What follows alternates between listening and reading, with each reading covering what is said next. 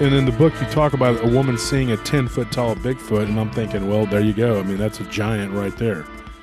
Right. I mean, you know, exactly. they grow them bigger up there in Alaska, from what I understand, and more aggressive. It seems to be that's kind of a theme.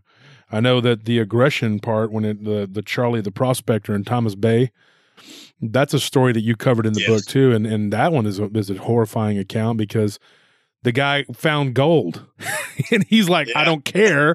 You can go look for the gold. I'm out of here. You know, whatever. Good luck." And he's just like, "All I want to do is get home. I just want to go. I don't want to be here."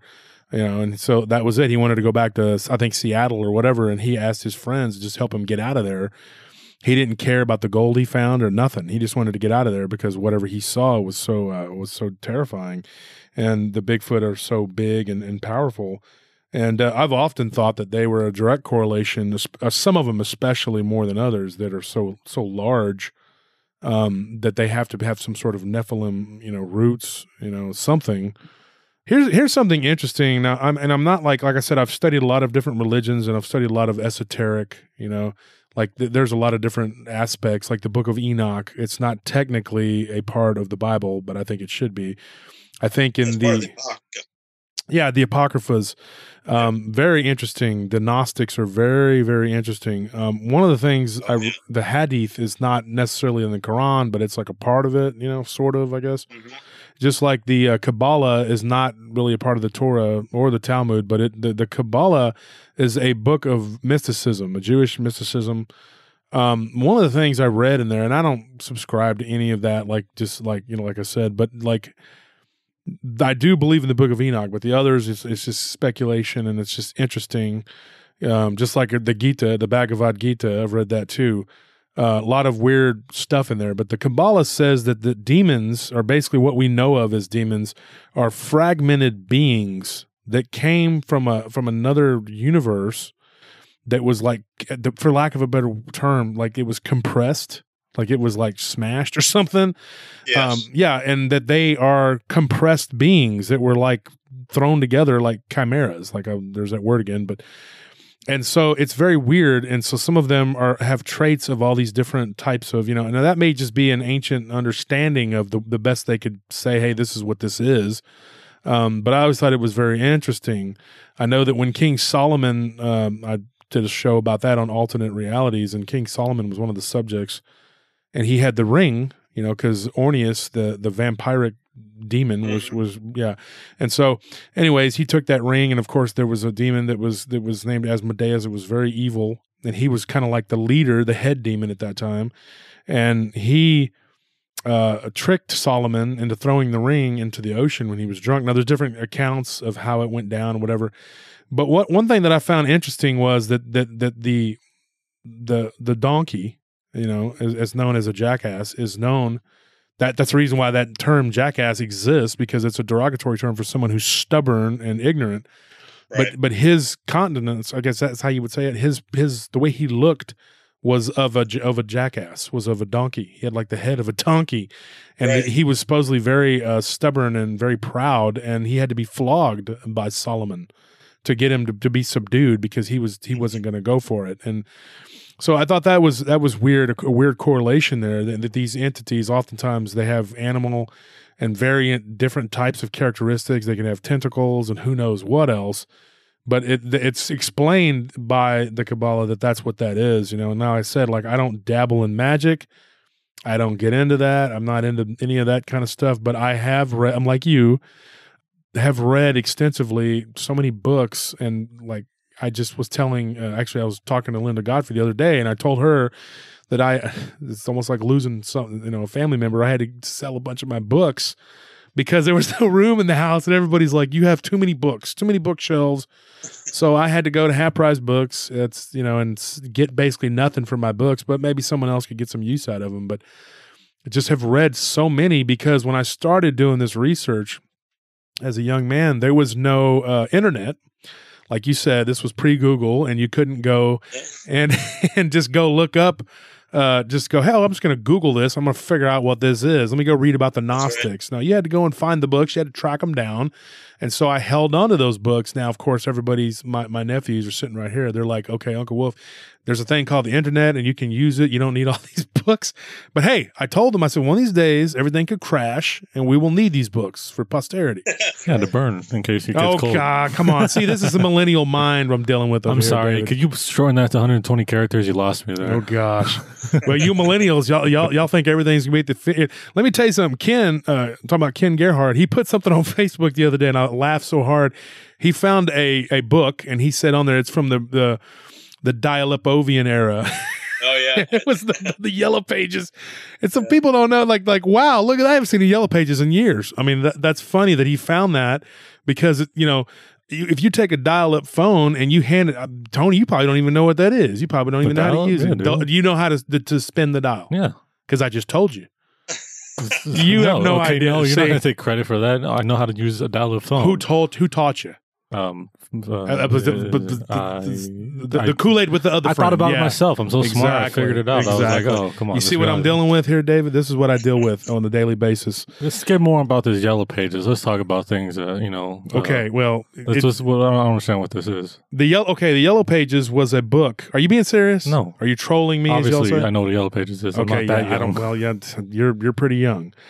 Well, anyways, we're getting off track. But you see what I'm saying? Like we had to go and use books to learn, And so having read like a ton of this stuff, like now you can just go and Google. Anybody wants to look up what me and David are talking about here, you can just go and Google it, But it's books to me I can't understand the replacement of them. Like I have a Kindle that I keep a bunch of books on, and I have a bunch of Audible books on, my phone, and I have all these laptop and all this other junk. But I still like the books because David Weatherly, folks, cannot sign your Audible book, okay? He cannot sign his autograph on your book that you're reading on your Kindle, okay? And it's not going to be worth anything. But if you get a signed copy of his book, it's like, hey, this guy signed my book. And I think that's really cool because I collect autographs too. I will say books have a certain, it's a bit of more of an investment than just looking something up on your phone and reading it. When you actually find the book and you hold it in your hand, you're reading through it. Like I feel like I'm a little bit more invested in that than if I just look something up real quick on my phone. It was just scrolling through it because, having it physically in your hand, I feel like makes you a bit more connected to it. And, you're able to scribble down your thoughts, or you're able to do whatever you want. And you draw on the book. No, I'm talking about like you're able to whatever. I'm trolling you. I know. That's why I stopped because you're bullying me again. All right. No, the point though is that you're right. You feel like more of a connection to it. Like, and I would much rather have a hard copy of a book in my hand. And another thing too, what happens if the power goes out and you can't plug your Kindle in or your phone or whatever? You still have the books you can read. If things get really bad, you got the book. I know here in Texas, electricity, this is going to shock a lot of my listeners. I'm going to tell you right now, a lot of places didn't have electricity till the late 50s. I'm not kidding. That's the truth. I mean, like my great uncles, they lived out there in property. They didn't. I went to the old farmhouse one day and I was out there and the wiring on that thing just looked. It was like, what is this? It was archaic, and that was top of the line when they first built it. And that, and it was from the 50s, and it just looked like it would burn the house down. And of course the walls and everything were all tore up. I went out there about 20 years ago and I was wandering around looking at it. And it just looked like the wiring would cause an electrical fire. Like it just didn't look safe at all. But and of course that was rare that a rancher would have a house with electricity. That electrical work was done, I think, in the 40s. And so that wasn't common. That was not common. There were a lot of people who didn't have electricity until the 50s here in Texas and in the rural Texas. So, you weren't going to have a lot of the modern amenities. The people they had gardens. They grew their own food. They had cows and chickens and whatever. Most of my family on both sides are very country, very rural, and they grew up, like they always had chickens, they always have cows and sheep, and there could come a time, and I'm not saying that I'm against it either, there could come a time when we have to read books again and all this internet stuff just goes away, at least temporarily, and then I'm going to be the big winner because I'm going to have books. But speaking of books, David, another thing I was going to ask you about in that book, you had a story very interesting. We were talking about Bigfoot. A guy named Gene Joyner. That was another story in there. He killed a Bigfoot and cut it into pieces. I mean, that was crazy. That story, like, I mean, like that right there. I'm not going to get into the whole, but that's another story that's in there. That's crazy, dude. Like Alaska, I think that there is less than 1 million people in Alaska. Yeah, well, you gotta consider. A lot of people don't realize how big Alaska is. It's huge. Yeah. And I always tell people, if you want an interesting perspective, you can go online and look at a map of Alaska overlaid over top the lower 48, and that's pretty mind-boggling. To see how much of the continental U.S. it takes up. It's amazing. It's a vast, vast territory, and of course, much of it just isn't populated. Lots of tundra and wild areas, and lots of national forests, and even some of the areas. One of my favorite series of accounts was the sightings around Lake Iliamna, which of course is famous for a water monster. But there are also sightings of a hairy man around the lake, and it's you read some of these stories, and there's an account. It's in the book of a guy who was around Lake Iliamna, and he was driving in his pickup, and he saw this Sasquatch, come out from one side of the road and run across. And his first inclination, he jumped out of his truck and pulled out a pistol and took a shot at it. It's just like, it's kind of like the rootin' tootin' Old West to a certain degree. I mean, there's a reason it's the last frontier, so, this whole different mindset. And this guy, I'm sure, was thinking, I don't know what the hell that is, but I'm shooting it, Yeah. I read about that. And there was one where two guys there was one where they thought they saw a bear. And they started shooting at it, and it was like, oh, that's not a bear, that's something else. And it was a Sasquatch. Yeah.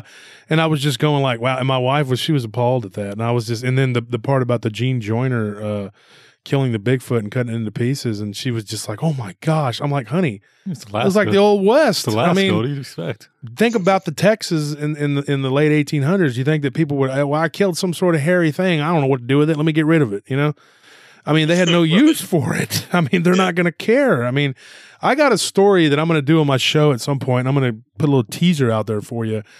My great uncle, and I got to talk to a couple of my cousins that remember this story. And we'd go out there and we'd stay on their property. They told me a hair-raising story. He told me this when I was a little kid. I was probably in 3rd grade. And now you're dealing with country people. They don't care if they give you nightmares for the rest of your life. He's telling me that there were some people, this would have been my great-grandfather's brother, SD. Now, SD told me this story. He talked like this. He had this cigar in his hand. He'd always be, sitting there ashing it, and it would always blow in my face while he's talking to me, and he couldn't see very good, so I guess he didn't even realize it. Or care. Or maybe he did. He just didn't care, Just thought it built character. Yeah, he didn't care. They'd put me in a dually, and they'd all roll the windows up and smoke cigars, and I'd be the only kid at kickball having left arm pain. But, he was one of those kind of people, and he told me a story, really bad story that scared me. And now he would always mess with me, but I mean, I really believed what he was telling us was true. And he was telling us that there was these hairy ape type creatures. He didn't call them Bigfoot or anything like that, but he said that they assaulted somebody's house. This happened in between Thorndale and Lexington, and he said that they were neighbors of theirs at one time that lived down the road, and that when they were kids, they remember having to help these people move because these ape-looking creatures with white faces.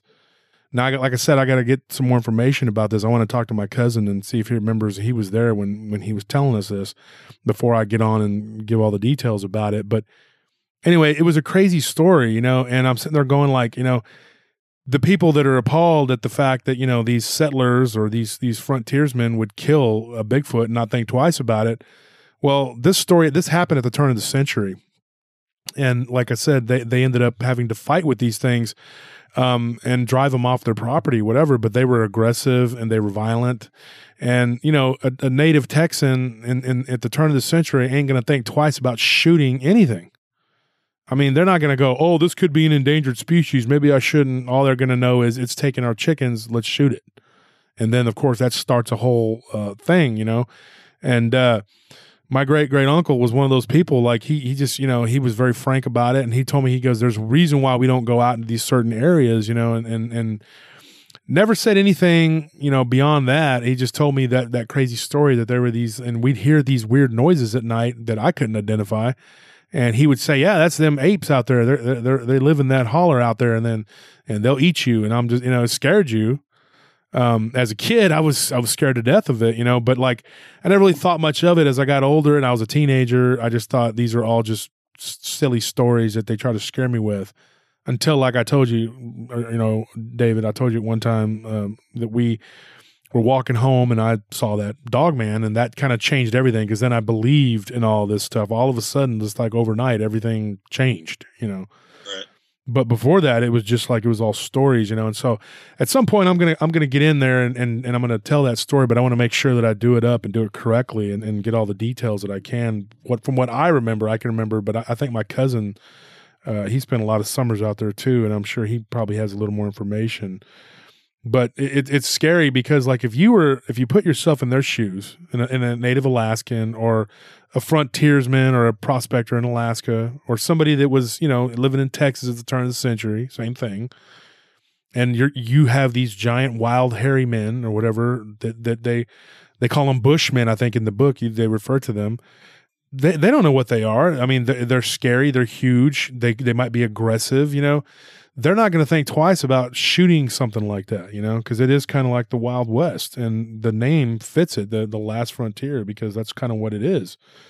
Now, I know that in the book you also talked about the military taking a small Bigfoot. There was another story like that. I think the whole Bigfoot thing is just, you have so many encounters that in Alaska that I think that there is just a I can't even get into. I'm not even going to try to get into any of these because there's just so much of it.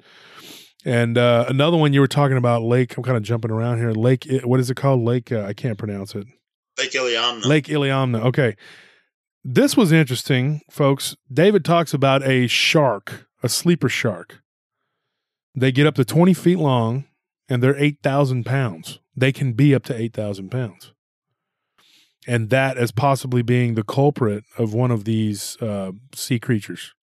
Yeah, there's a lot of, well, if you're talking about Lake Iliamna, which is a freshwater lake, a huge body of water in Alaska, you know, there's various theories that it's the monster in there is a giant sturgeon or, you know, different things. I mean, I think that, you know, it's fascinating when you look at the aquatic cryptids because especially, of course, when we're looking at the ocean, there's so much we just don't know about what lives in the ocean. You know, there's so many creatures that are continually discovered, you know, in the depths of the ocean. And part of the reason is that, you know, until recent decades, we haven't had the technology to go, you know, all the way. And you know, every year it improves, and we're able to go deeper and deeper, or send probes and various things down. But you know, it's amazing the creatures they discover living in the depths of the ocean.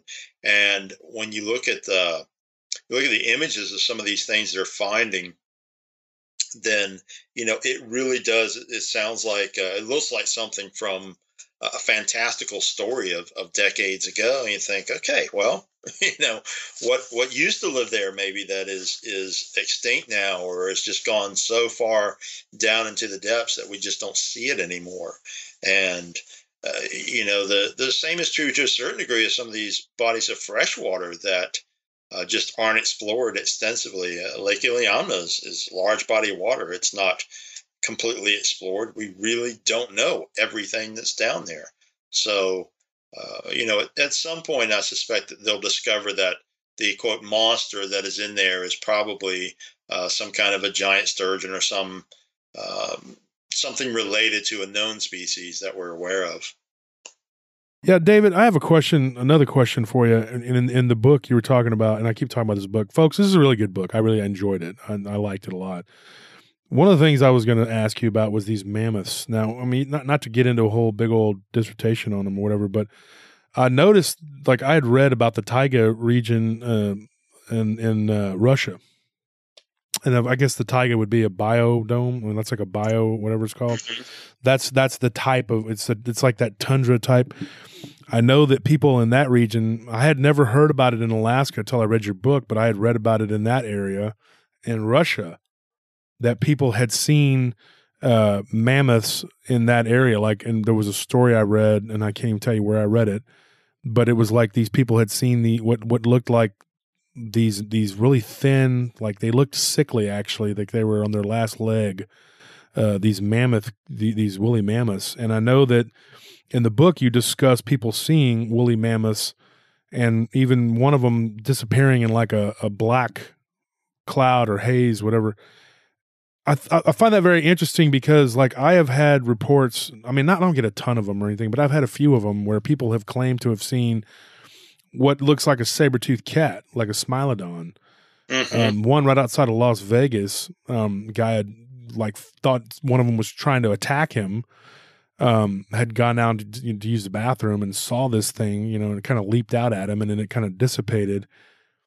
Like, I mean, what can you tell me about that? Oh, I thought, I was very intrigued by this whole thing about these mammoth sightings. And, to put it in context for people, please understand we're not saying that mammoths are parading through downtown Anchorage or anything like that. Again, you kind of have to read the book to understand, we're giving a very condensed view here, but I did find this very intriguing, this idea of a prehistoric survivor. And I've heard stories through the years of purported sightings in places like Siberia, remote regions of Russia.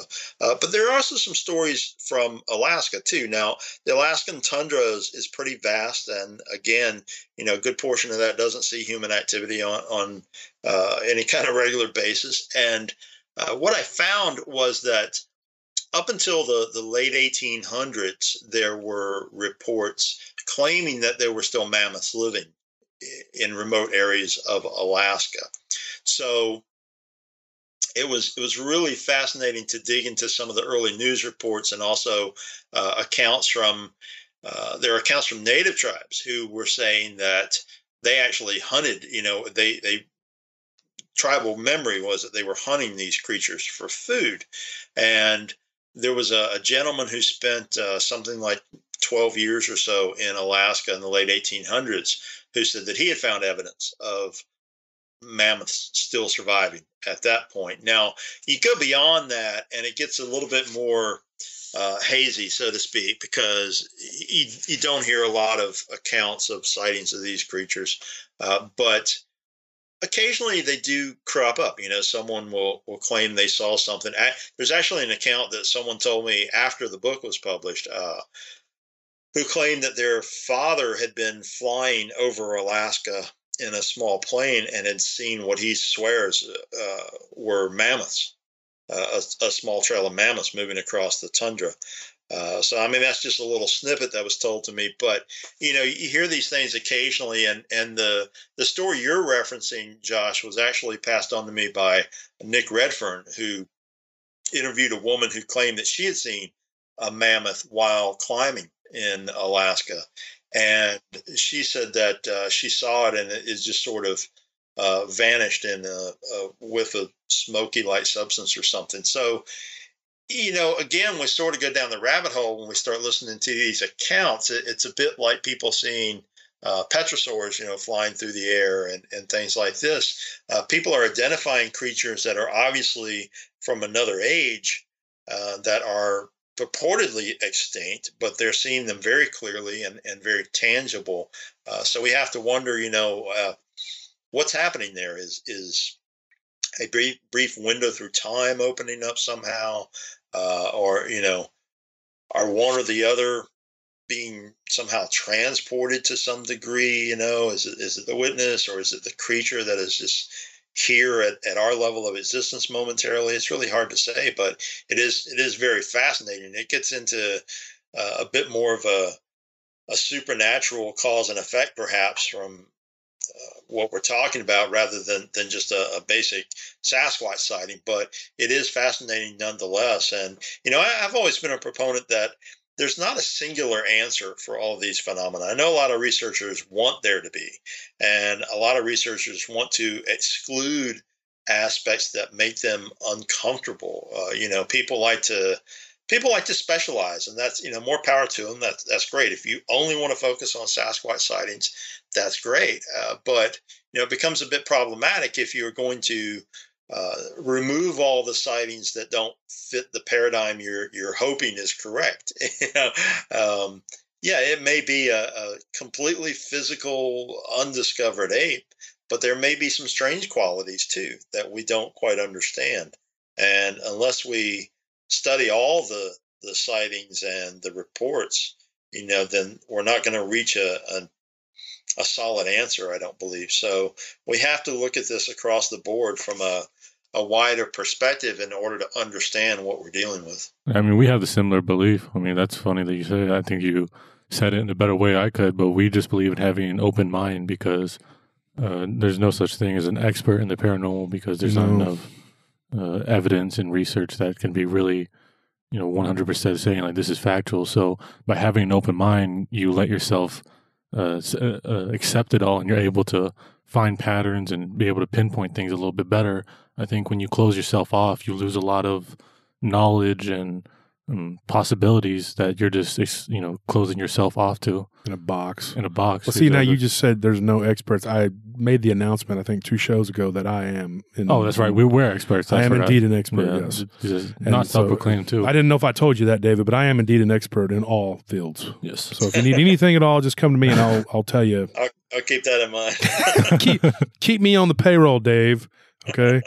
Josh Turner, expert. Let me call my expert, and I'll just show up like the guy on Pawn Stars and tell you, hey, this is what this is, and that's it. But we'll do that for everything. Yeah, and if you ever need me to vouch for him, because as an expert, I vouch that he's an expert. So, I mean, and he's a millennial, so he's even more of an expert than me. Millennial expert, yeah. So, so, David, I have a question for you, another question. God, I'm full of questions. One of the things that people really, because like we're talking about the Alaskan book, and I can't say enough about it. It's a really good book, and I didn't just bring you on the show to talk about your book, but like I know that was your most recent one. Are you planning on doing a project about Texas? Is that something you can talk about? Let's put it this way: there will be several other books coming out in this state cryptid series, but I'll keep mum on what's coming out. Cool. I tend to be one of those people who works on multiple projects at one time because I have so many interests, and it's just the way my brain functions, I guess. But I just completed the next book in the series, which is Indiana, and that will probably come out, I would say, around June-ish. Ooh, cool. And I don't tend to talk about too much about stuff that is in the works, simply because, if I say something, then people are going to harass me. Well, when's that book coming out? Yeah. Well, and it could change too. You might decide it could be 3 months. It could be, a year. It just depends on various things that come in and how, and especially with these books, because I like to really verify things. I like to clear things up and, make sure I get as much accurate information as possible into the document when I, before I put it out there. Well, you're very thorough, Dave. I can tell you that. Like I said, you and Nick and Ken and Lyle are just, you guys do a good job. And like, you're very talented. I guess I could just say you're very talented, Dave. Like, I've always liked your books. In particular, my favorite book was The Black-Eyed Kids. And that is like I know for a while there, if somebody said David Weatherly, like, oh, the Black-Eyed Kids guy. So I know that you were probably going like, hey, man, there's a lot of other books and stuff that I do. It's not just about these Black-Eyed Kids, but you did such a good job on that subject that I think that's what kind of like, people started, remembering you in that way. And I remember I ordered your book years ago. I ordered that book. And I thought, what is this? I really didn't know what it was. I just was like, this is kind of interesting, kind of piqued my interest. And immediately it kind of was like, oh, I get what this is, And so I was like, yeah, let me get this book. And I ordered it and I really liked it. And I told you about the one incident where, I was working at a place. I'm not going to get into that, but this guy had the only thing I could describe it as is a type of black-eyed kid encounter. And I talk about it on my show, and I can't remember exactly what episode that is or whatever, folks. You can go back and look in the archives. But I was working at this place, and this guy had what I think was a black-eyed kid. Like, I didn't see it myself, and I didn't see it on the camera or whatever. But I worked with this guy for a long time, and he wasn't like some BS guy that was just going to make up something.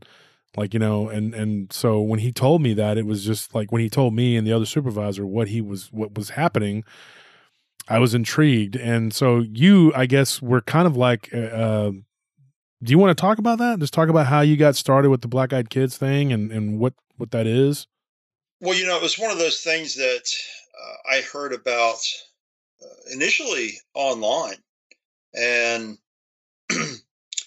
the early days of the internet, so to speak, I guess. And it was kind of in that region of it wasn't a creepypasta at the time, but it was in that region of, this could be an urban legend, or it could be, there might be something more to it. And the long and short is that, of course, the most famous sighting was Brian Bethel, his encounter, which he posted online in 97. And that was kind of what started the modern wave of these encounters. And Brian's account was that he was in his car sitting at a strip center writing a check. He went down to pay a bill. He was going to drop it in an after-hours box. And two kids approached his car. And Brian, he wasn't in a bad neighborhood or anything like that, but he just felt uneasy initially when these kids approached the vehicle. And as a result, he rolled the window down just a little bit. He asked them what they wanted, and they proceeded to ask him for a ride. And they had all these excuses. They said they wanted to see a movie, but they forgot their money, and they needed to go home and get their money. And Brian had the presence of mind to glance over at the movie marquee and realize that the last showing was, I don't know, it was half over or something. So it wasn't really making any sense what these kids were talking about. And as he was sitting there, he grew more and more nervous. Finally, he really looks at this kid who's closest to the window, makes eye contact with him, and realizes that this boy has solid black eyes. And the kid is saying things, you have to let us in, we're just a couple of kids. And when he saw the solid black eyes, Brian thought, okay, that's enough. And he put the car into gear and got out of there. And as he was pulling away, he glanced in his rear mirror and realized that these kids had vanished. And, this encounter, he posted it, and I don't know which version of the book you have, incidentally. There's a revised version of the book came out in 2017. That was the 10-year anniversary of, 20-year anniversary of Bethel's sighting. And there's a whole additional chapter in the revised edition that is basically a lot of input from Brian, talking about the encounter still affecting him. 20 years later, he's still disturbed by it and the things it did to him. Because back when I wrote the original version of the book, I reached out to Brian on numerous occasions, and I couldn't get a hold of him. And it was during a period that he had just completely pulled away from dealing with any of it, because he was so inundated, and he had so many people asking him constantly to tell the story and asking him questions and so forth, that he just couldn't handle it anymore. And he decided to just leave it alone. But after the book came out, Brian actually contacted me, and he said that, your book is great. It actually helped me reading it because it gave me some different perspectives. And so the revised edition, like I said, includes a whole additional chapter, Brian Bethel 20 years later. But to get back to your original question, I had heard about the encounters and thought, oh, this is kind of interesting. It's weird and kind of unsettling at the same time, but really didn't start giving it a whole lot of attention until I started meeting people and having people tell me that they had encountered these things. And that's when it got very curious. And I ended up, of course, delving into the phenomenon and writing a book about it. And incidentally, one of the interesting things about the phenomena is that Bethel is the one who came up with this acronym, BEK, or Black Eyed Kids. And Brian himself told me that he kind of regrets coming up with the term to identify these things, because he believes that it limited the phenomena to a certain degree. And it's interesting that he said that, because really, there are sightings of black-eyed adults. There's young kids, there's teenagers, all these different things. So I understood what he was saying, and at the same time, it's really stuck in people's heads, this idea of these black-eyed kids. But when you really dig in, you realize that there's more to it. The Bethel's encounter, there's a lot more to it. And when I was writing the book, at one point, I was really looking at this phenomenon, looking at the different aspects of it. And my real breakthrough with that came when I removed that acronym and I removed that phrase. And I started looking at the traits that came up, the different aspects of these encounters, and started digging into historical accounts. When you lose that acronym and you dig into historic accounts, you find that, there's been these black-eyed whatever they are around for a very long time. And, older encounters, of course, didn't call them BEKs or black-eyed children or anything like that. They identified it often in the context of the cultural beliefs or the time period that the encounter was had. So, rural parts of this country, for instance, if they had encountered one of these things in, pre-90s, the 1980s, 1950s, whatever, then they probably would have thought, oh, this is something of the devil, it's demonic. So, other areas would have called them something else. So really, there are a lot of these stories and encounters that predate Bethel's account. And it's kind of aggravating, so many people do ask me about it. A friend of mine told me, that book is kind of like your Freebird. They're always going to insist that you do it. And I just kind of, thanks, man. I don't know if that's good or not. Somebody's in the audience. Play Freebird. Yeah. But, you want to scream. I've done 30 albums since then. But, you're like, okay, let's play Stairway to Heaven again. Yeah, let's do that. Yeah. Well, the thing is that it's a fascinating phenomenon, but it's it only it goes to a certain degree, and you have to say, okay, well, this is what it is. There are a lot of these encounters, but you have all these people who. Again, they look it up briefly on the internet and they come to a conclusion. Either they think that black-eyed kids are lurking around every corner in town, or they think, oh, it's a hoax. Somebody with contacts on.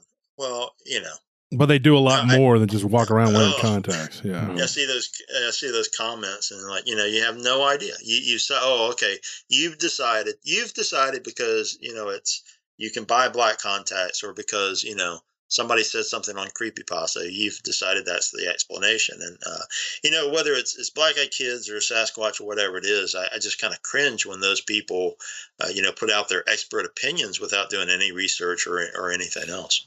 Well, it's kind of like the person that was pontificating to everyone about when you and Ken were promoting the book and about the Alaskan book and telling everybody this is what it is and this is how you're supposed to say it, and you didn't really bother to correct her. And I was like, I had private message Ken, and I was like, who is this? Like, I was gonna say something, and Ken's like, no. He goes, that's not really David's style. He just let her rant, whatever. And we just kind of laughed it off. But it is what it is. People are gonna think that they're experts on everything when they haven't even picked up a book and looked at it, right. So they don't even know.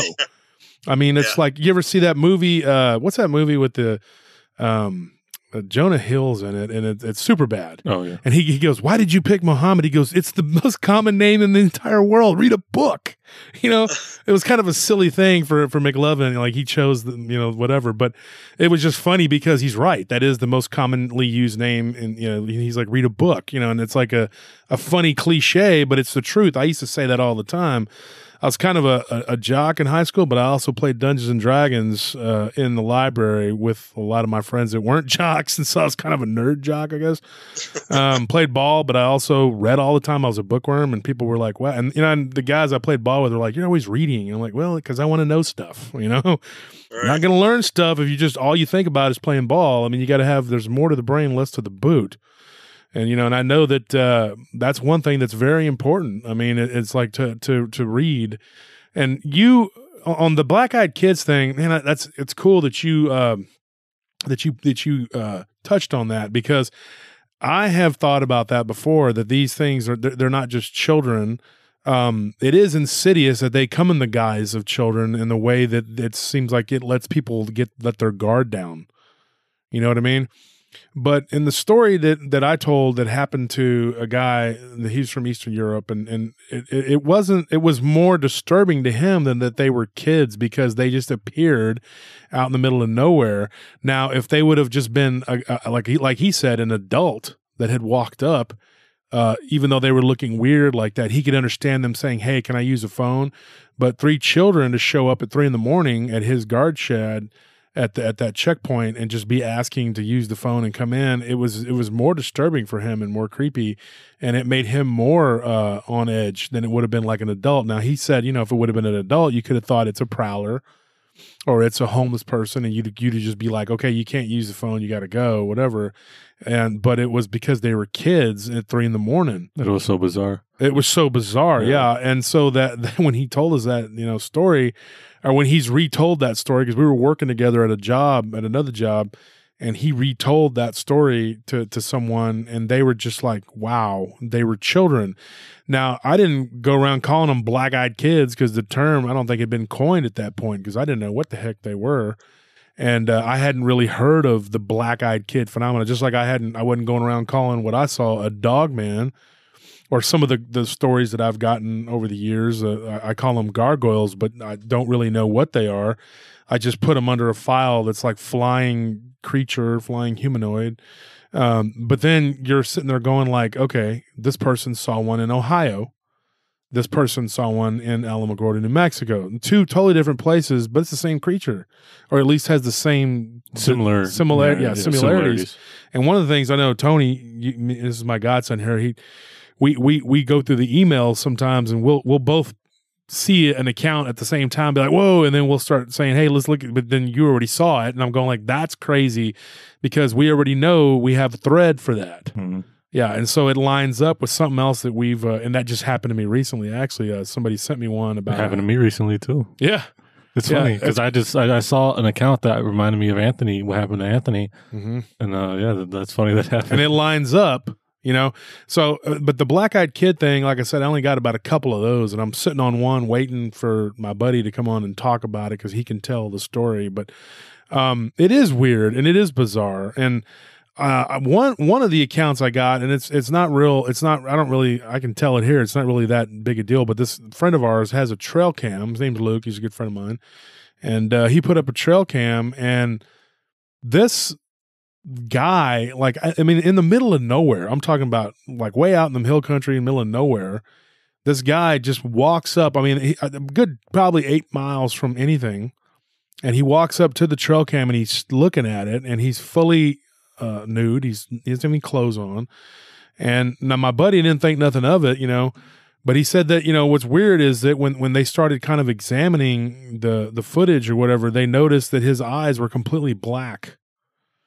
And when he said that, he told me that, and I said, well, that don't count, Luke. He's not a kid. No, I didn't tell him that. But seriously, I just thought that was weird, And so, and my buddy Loki, that's his nickname. He has one of a guy fully nude just walking by in front of a trail cam, which is just weird out in the middle of nowhere.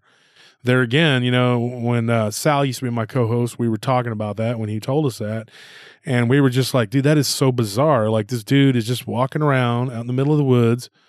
you know.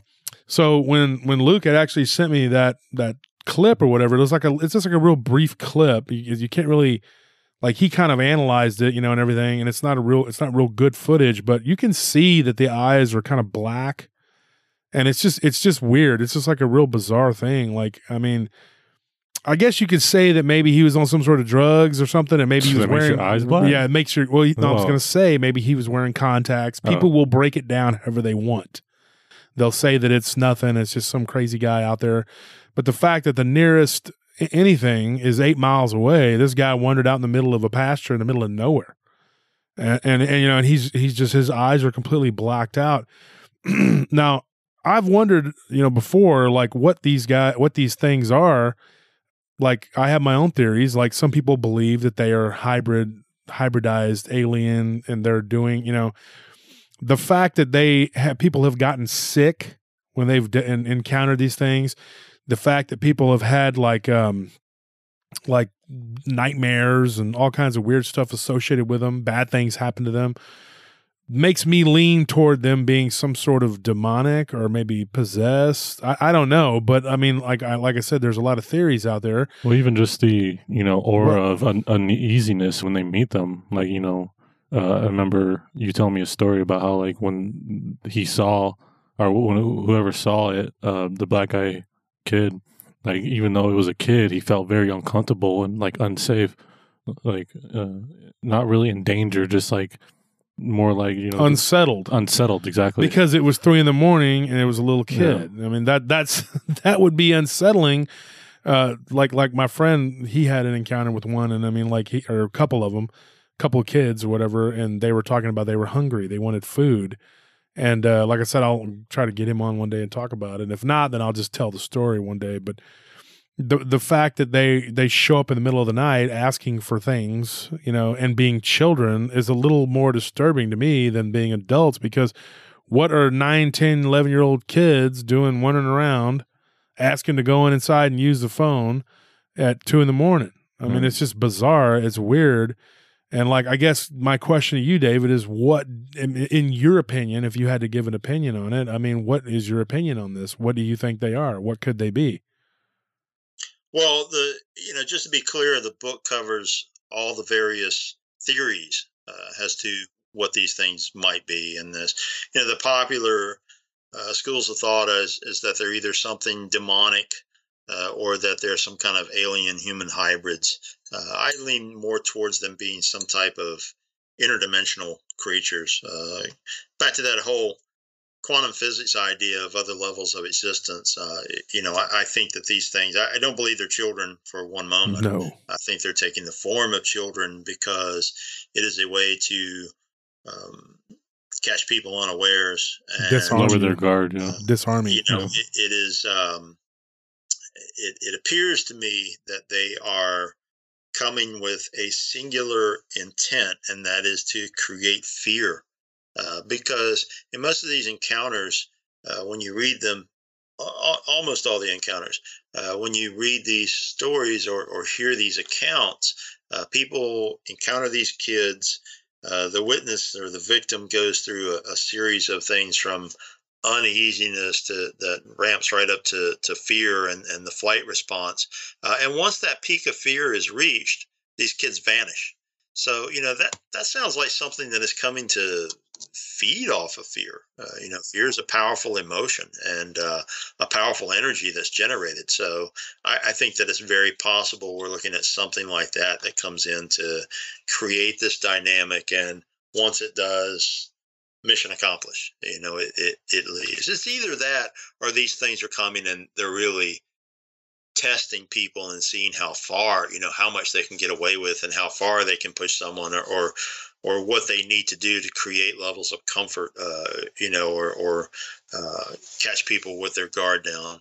But again, there's this very definite reason, whatever it is, that they're taking the form of children. And, you know, we have to be honest here too and realize that anytime you mix children with anything that is supernatural or paranormal, it creates a different dynamic.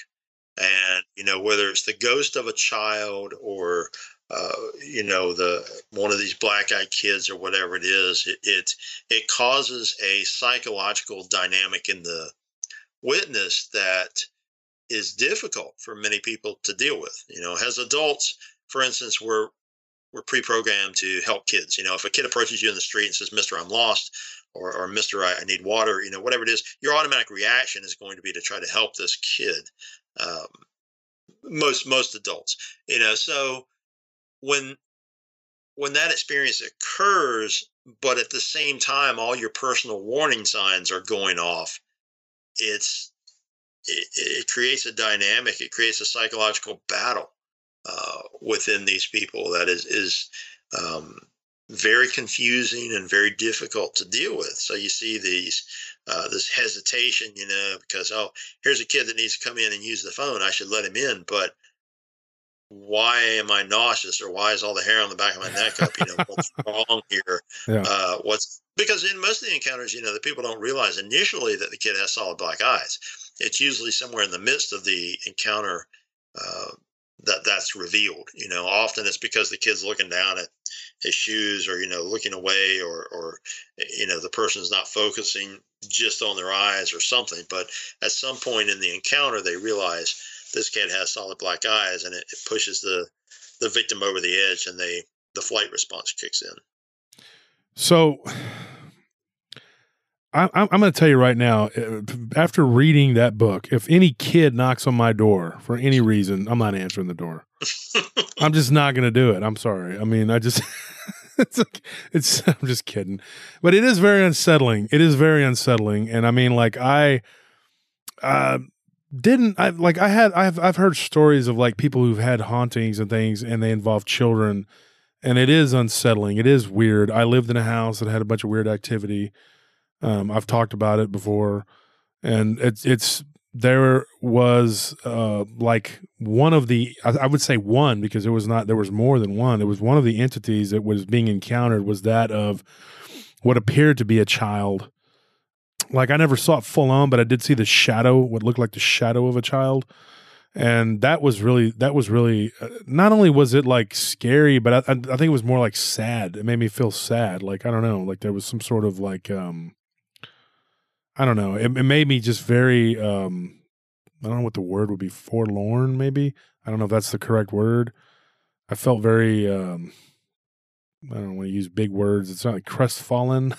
I don't know but it was unsettling to say the least. And I think that if you got a knock on the door and some kids were asking for water or food or whatever, and then you notice their eyes looking all weird, I think it would put off a serious level of fear. But I think at first, though, it's disarming. So I do agree with the whole fear aspect of it, but I also think that maybe there's some other purpose that they're trying to, why they want permission to come in. Like, why are they trying to get into your house, And if they're coming in the guise of children, they're trying to make you let your guard down so that they can fulfill some sort of nefarious purpose. Yeah. Because, and like I know Nick, you were talking about Nick Redfern, he wrote about, the Men in Black. Well, right. I mean, they'll just show up and they just look like adults, and they'll just show up and they'll scare the crap out of you and make threats and whatever, knock on your door and tell you do this, do that. And it's unsettling to say the least, but I mean, it's a totally different phenomena. So, I mean, if it was just to cause fear, I mean, I guess it seems like it would create another dynamic, but it wouldn't be totally just the fear factor. I mean, if it was something that you could shapeshift into to look like, I think that the Dog Man is a perfect example of that. I know Vic Cundiff he's a good friend of mine, and I've been on the show, and he always says that their primary goal is to create fear inside of someone and panic, and that he thinks that they feed on the fear. There's some sort of like they get something out of it. And I know that Linda Godfrey has said that that these things that people feel like they're angry at them for seeing them, but it's like there again, it creates like this heightened level of fear, an emotion that these things seem to thrive on or feed on. So to me, not to disagree, with you completely, I agree with part of what you said, but I also think that there would be better means of generating fear. You know what I mean? Like there would be like coming in the guise of a child trying to get a drink of water is not going to be as terrifying. It'd be unsettling, I tell you that, but not as terrifying as seeing like a big hairy ape creature or wolf creature or goat type creature on two legs. Those would be a lot more, it would generate more fear, I know, in me. Because, I mean, being honest, like, okay, at the worst, this is a child. You could probably punt it across the room. Yeah, I was just thinking, you could probably kick it if you had to, you know. It's a very different dynamic, however, because, you know, obviously, and I talk about this in the book, obviously there is some greater agenda at play when you look at these things across the board. But it's you almost get this sense of hearing witness after witness. You almost get this sense that there is sort of a programmed approach that unfolds, and this fear factor is clearly sort of the turning point, the high point of what they're trying to accomplish. Now, you know, you could say, okay, well, I would be, you know, terrified, much more terrified of a dog man, or, you know, whatever the case may be. But the difference is that is a different kind of fear. That is something you can identify, and you're initially seeing this thing. And once you wrap your head around, oh my gosh, this is an 8-foot bipedal wolf creature. Yeah, you're going to be terrified most likely, but it's a very different kind of experience than someone sort of luring you in and saying, I need help, I'm lost, I want to use the telephone, and then suddenly the hammer kind of coming down and realizing that no, this is really creepy. And you know, this is just based off of interviewing so many witnesses who have experienced this thing, and some of these people, you know, I've talked to military personnel, I've combat veterans, and people that have seen really horrifying things, and they will tell you that there's something very different about the experience of seeing these things. You know, there's something that is very disturbing because of the level that it gets in on. Psychologically, mentally, and even energetically, because you know, it's just suddenly there's just this feeling that you're about to fall prey to something. So you know, fall victim to something that is predatory, and you know, it's a very different kind of fear rather than maybe what would be a sheer panic from seeing a dog man or something like that. Yeah, it might be like the psychological burden of like seeing a defensive, what you would describe as like the defenseless, right. Like you wouldn't be scared of a kid, and then feeling that fear, maybe it messes with your psychology a little bit differently, and they feed on that. Than seeing like something so big and scary, and you know it's big and scary, so you being afraid of it, it might not, it might like generate something different comparatively. Yeah, and then at the same time, you know, you mentioned, Josh, the Men in Black, which there's a whole chapter in the book that talks about the similarities between the BKs and the Men in Black, which is, that in itself is kind of weird. But just like the Men in Black, you know, you get the sense that there is some other agenda, something else that's going on, and you don't quite know what it is. But it's, I don't know. Sometimes you listen, you know, for me, I've listened to a lot of these accounts, and I get this sense that some kind of program is running, for lack of a better word. You know, it's like what, and it's almost like some weird government program. You know, oh, we're gonna test these black-eyed kids, and I'm not saying that's what it is at all, but it just is an example. You know, it's like there's this secret program that's running, and they're saying, okay, we're going to test this time. We're going to test with kids. We'll give them black eyes. You know, we'll see what happens as they encounter people. And this is, you know, here's the program. Here's what they need to do in each encounter. You know, they meet the person. They don't reveal their eyes at first. They try to get in. You know, they try to get something out of the victim, and let's see what happens. Here's a weird thing. I had someone who is a listener of my show, and when I did the show, and when I put that black-eyed kid story on there was another a listener that sent me a story, and then she prefaced it with like, this didn't happen, and you know, like it was a dream. But she claimed that she had a dream, and that kind of stuck with me because here's what's weird. It actually gave me a nightmare. And I don't like have nightmares much anymore. I used to have them a lot, but not anymore. But this woman, she had a nightmare, and it was based off of what we were talking about. Now, she had a dream that this was the dream that she sent me, and I've just thought one day maybe if I ever did another show about it, or if I ever got the famous David Weatherly on our show, we could talk about it. But somebody rang the doorbell of her house. She opened the door, and there was a child there. She said it was like a little girl in a white dress, like a little white nightgown. She had like black hair, and her hair was just cut like straight across the top of her head. Like it looked like a very like old time, like the way they would cut the children's hair in the old days.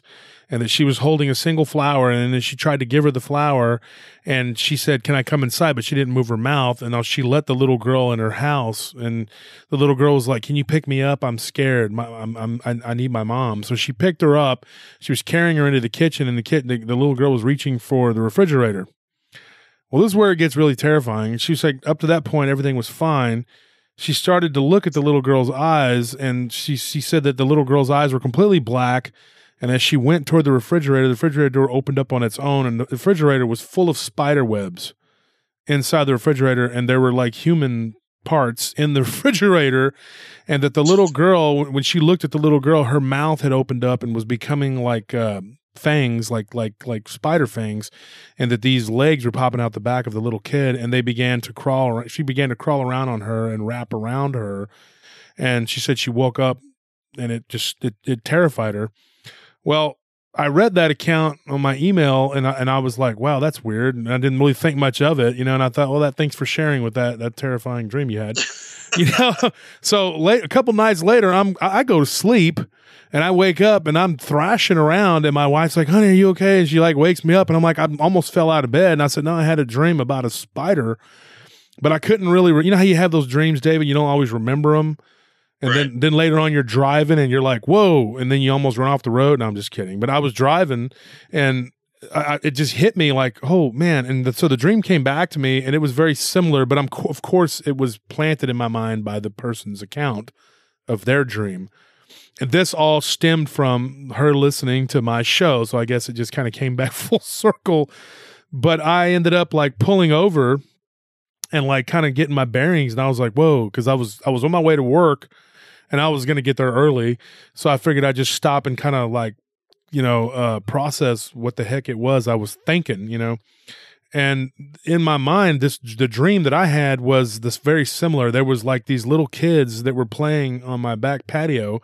And when I went out to look out the window, they were very tiny though. They were like maybe like 2 foot tall. I mean, not like Smurfs, but they were little, and they started to like turn into like spiders, and I have arachnophobia, so maybe that's why her dream, horrifying nightmare, gave me a nightmare. And then they started crawling, trying to get inside the house, and the window to one of the bedrooms was open, so I had to run and try to get to the bedroom window, and before I could get there, they were crawling in through the window, and then they were turning back into people and dropping from the ceiling and the wall, and I was just like, oh, and I woke up, but all I could remember was like spiders. And so I told my wife I was having a dream about spiders, but it was that, and it was very like real, like it was very vivid, like, but it just kind of like my mind, I got up, started my day, and just kind of blocked it out. And then later on I'm driving, and it hit me, but it was from a listener that had given me her terrifying story.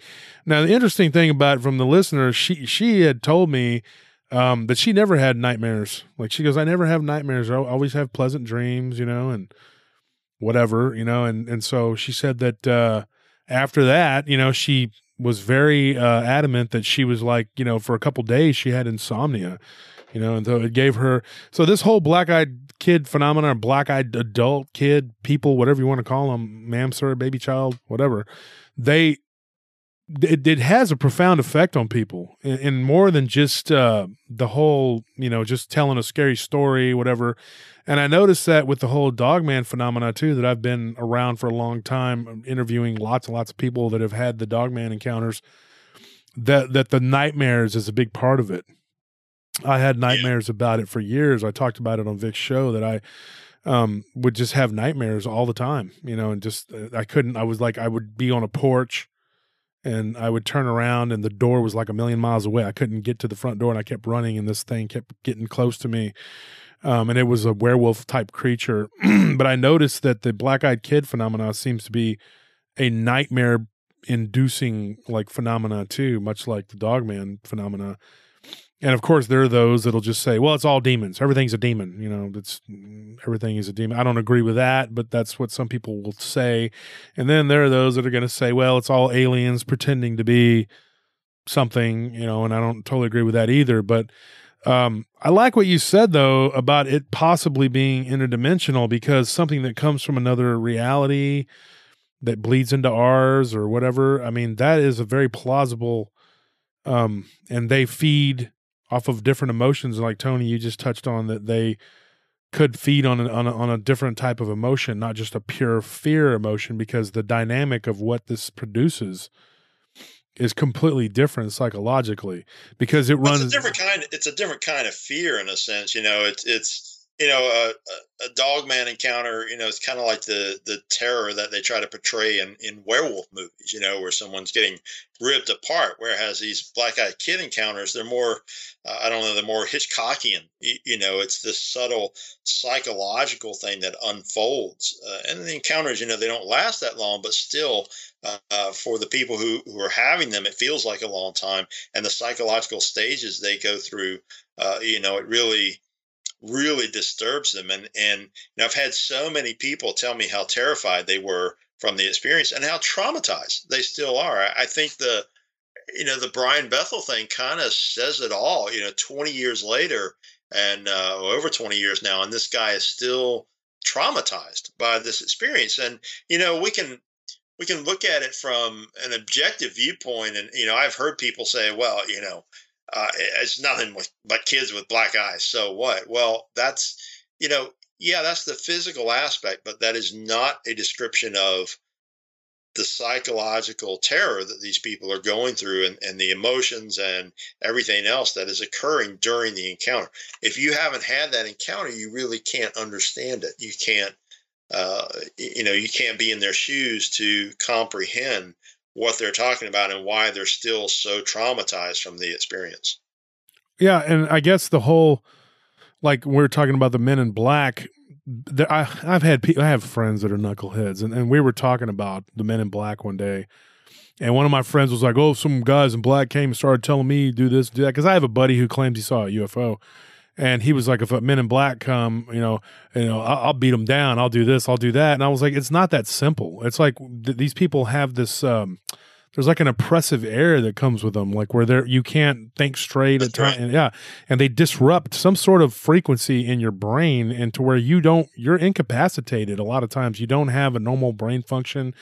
You don't have the will or the ability. I've heard all these different stories, where you don't have the will or the ability to, and it's like they can tap into your mind, and they know that you've had an encounter, and they're telling you, to me, that smacks big time of some sort of like that. The Men in Black thing, I think, is an alien.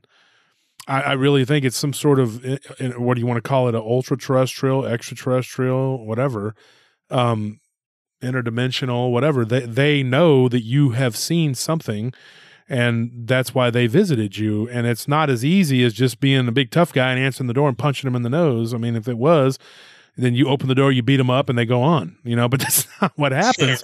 Yeah. I mean, there's not what happens. I mean, it's these people are like, well, I didn't know what to do. And they were very forceful, and, and I was terrified. And so people just kind of like at a loss for words. They're at a loss for anything, but just to kind of cooperate. And I think the thing with the black-eyed kids is very similar. And it is a terrifying phenomenon. It's something I don't ever want to have to deal with or whatever. But I had another question, Dave. Not only you've written a lot of books, and I wanted to touch on something. One of the books you wrote about was there's a couple of different books and different stories.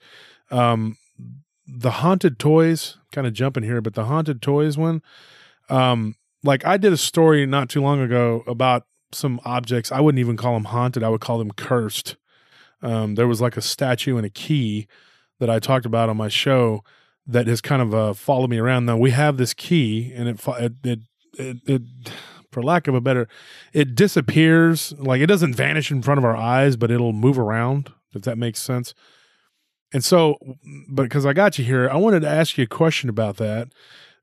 What is your thoughts on that? Because on the haunted toys, like, and I know you did dolls and all that, like, what is the dynamics of that? Like, okay, when someone has like a cursed doll, say like the Annabelle doll, okay, what is the, like, is it demonic to you, or is it a child that is disembodied that is protective of their toy?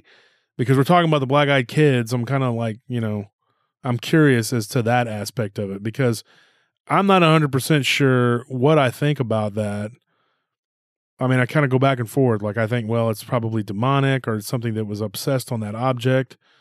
But like, of course, I'm sure you're familiar with the story of Robert the Doll. Oh, yes. Yeah. So what is your thought on that? Well, that's a whole show in and of itself.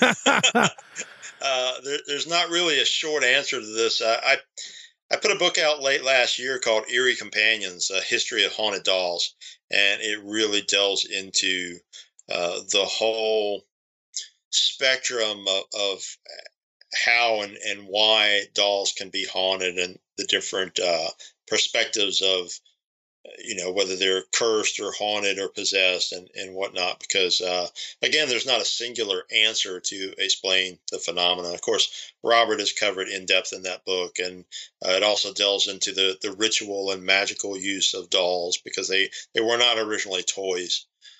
So really without expounding on it, for a long time, there's several ways that a doll can be haunted, be it something that is possessing it, taking it over as a residence, or whether it's from the residual energy of a child who loved the item so much, whether it's a doll or something else. So, really we're looking kind of in the spectrum of energies when we talk about that. And, not all the hauntings are negative. Of course, those are the ones that get the most attention. And of course, sometimes items can be cursed. That goes back to the magical perspective and the idea that of sympathetic magic, that a doll can be used to cause harm to a person whose image it is made in. So the whole haunted doll thing is pretty fascinating. And again, it's, such a rich history to, it's one of those things, everybody, you say haunted doll, everybody thinks Annabelle, but there's so much more to it. And when if you see the book, you'll see that I really delved into the magic and the ritual and everything else, and how, we've come to this point where, we do have these famous haunted dolls, but there are a lot of other ones that people don't know about too. So it's a pretty interesting topic. I'm happy to come back on at some point and discuss it. Yeah, that would be awesome. Like maybe, after your new book drops and you want to come on and promote that, and we can talk about that. I'll read your book when a new one comes out, and then I'll bring you back and you can talk about the haunted dolls. Sure. That would be awesome. Well, David, I was just wondering, 35 years of paranormal research. Are there any other creatures besides, the otter, demon, boy, whatever it is up in Alaska? Don't say that. Whatever it is, it's acoustica. I don't know how to say that. So why would I try? Why would I butcher that and have some lady yell at me on Facebook? Well, see, David just corrected you. 40 years. 40. Oh, my bad. 40 years. I started in the 70s. Oh, yeah. Really? Oh, well, on Google it says 35. So. There you go. Google wronged you. Wrong there, again. David. I would write a heavily worded letter to them. But I was going to ask, are there any other creatures or cryptids that you feel like are a bit more unknown or haven't been explored in depth? Like, how Dogman was not very well known, just 30 years ago. And now it's like a big topic in the very forefront, or not very, I don't know how to say it. It's like in the mainstream now, I guess is the best way to put it. It's becoming more mainstream. It's becoming more mainstream. There yet. Yeah.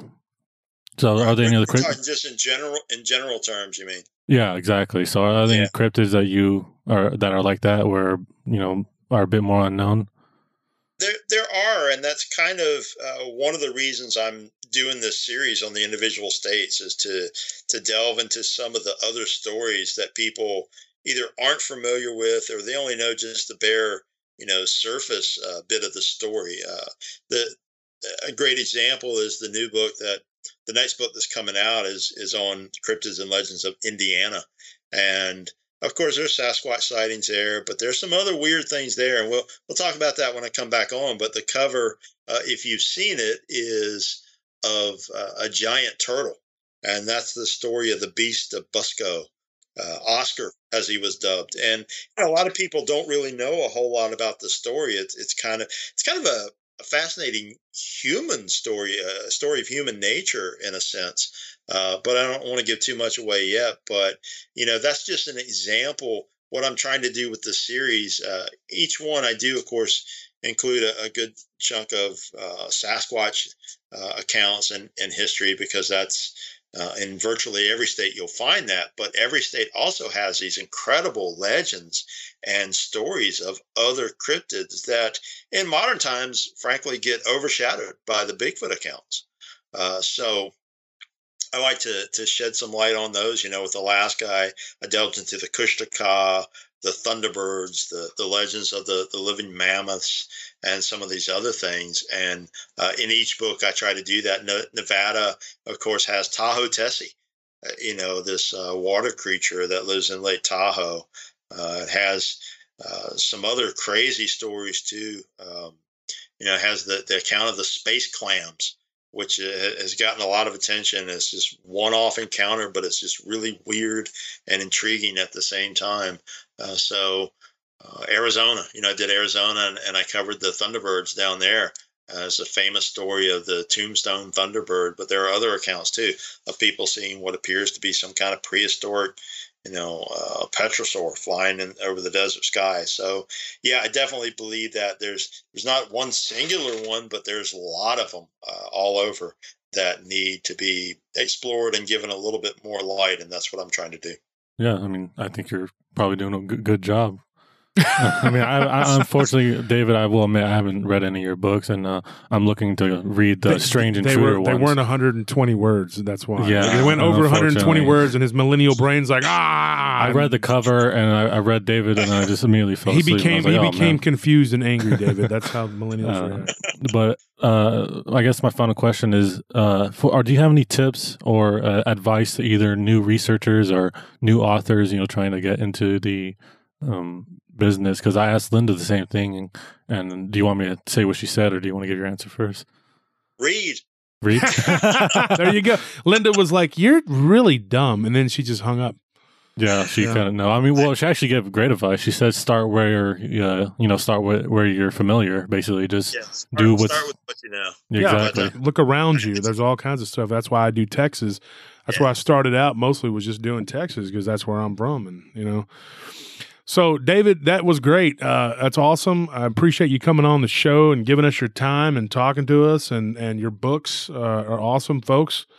Monsters from, I was going to say creatures again. Monsters from the Last Frontier, Alaska. Awesome book. Check it out. You won't be disappointed. He's got a ton of other books, and he is, like I said, he's dropping it like it's hot. And the new one he's coming out with in Indiana, right? And you're going to be writing some other projects. You got some other stuff going on, and hopefully... got lots of other stuff coming up. Everybody can check out eerielights.com. That is EERIE lights.com. And you'll see, you can see the covers of the upcoming books there, articles, information about appearances I make, and lots of other stuff. So check that out if you get a chance. Yeah, and we can try to put that link up when we...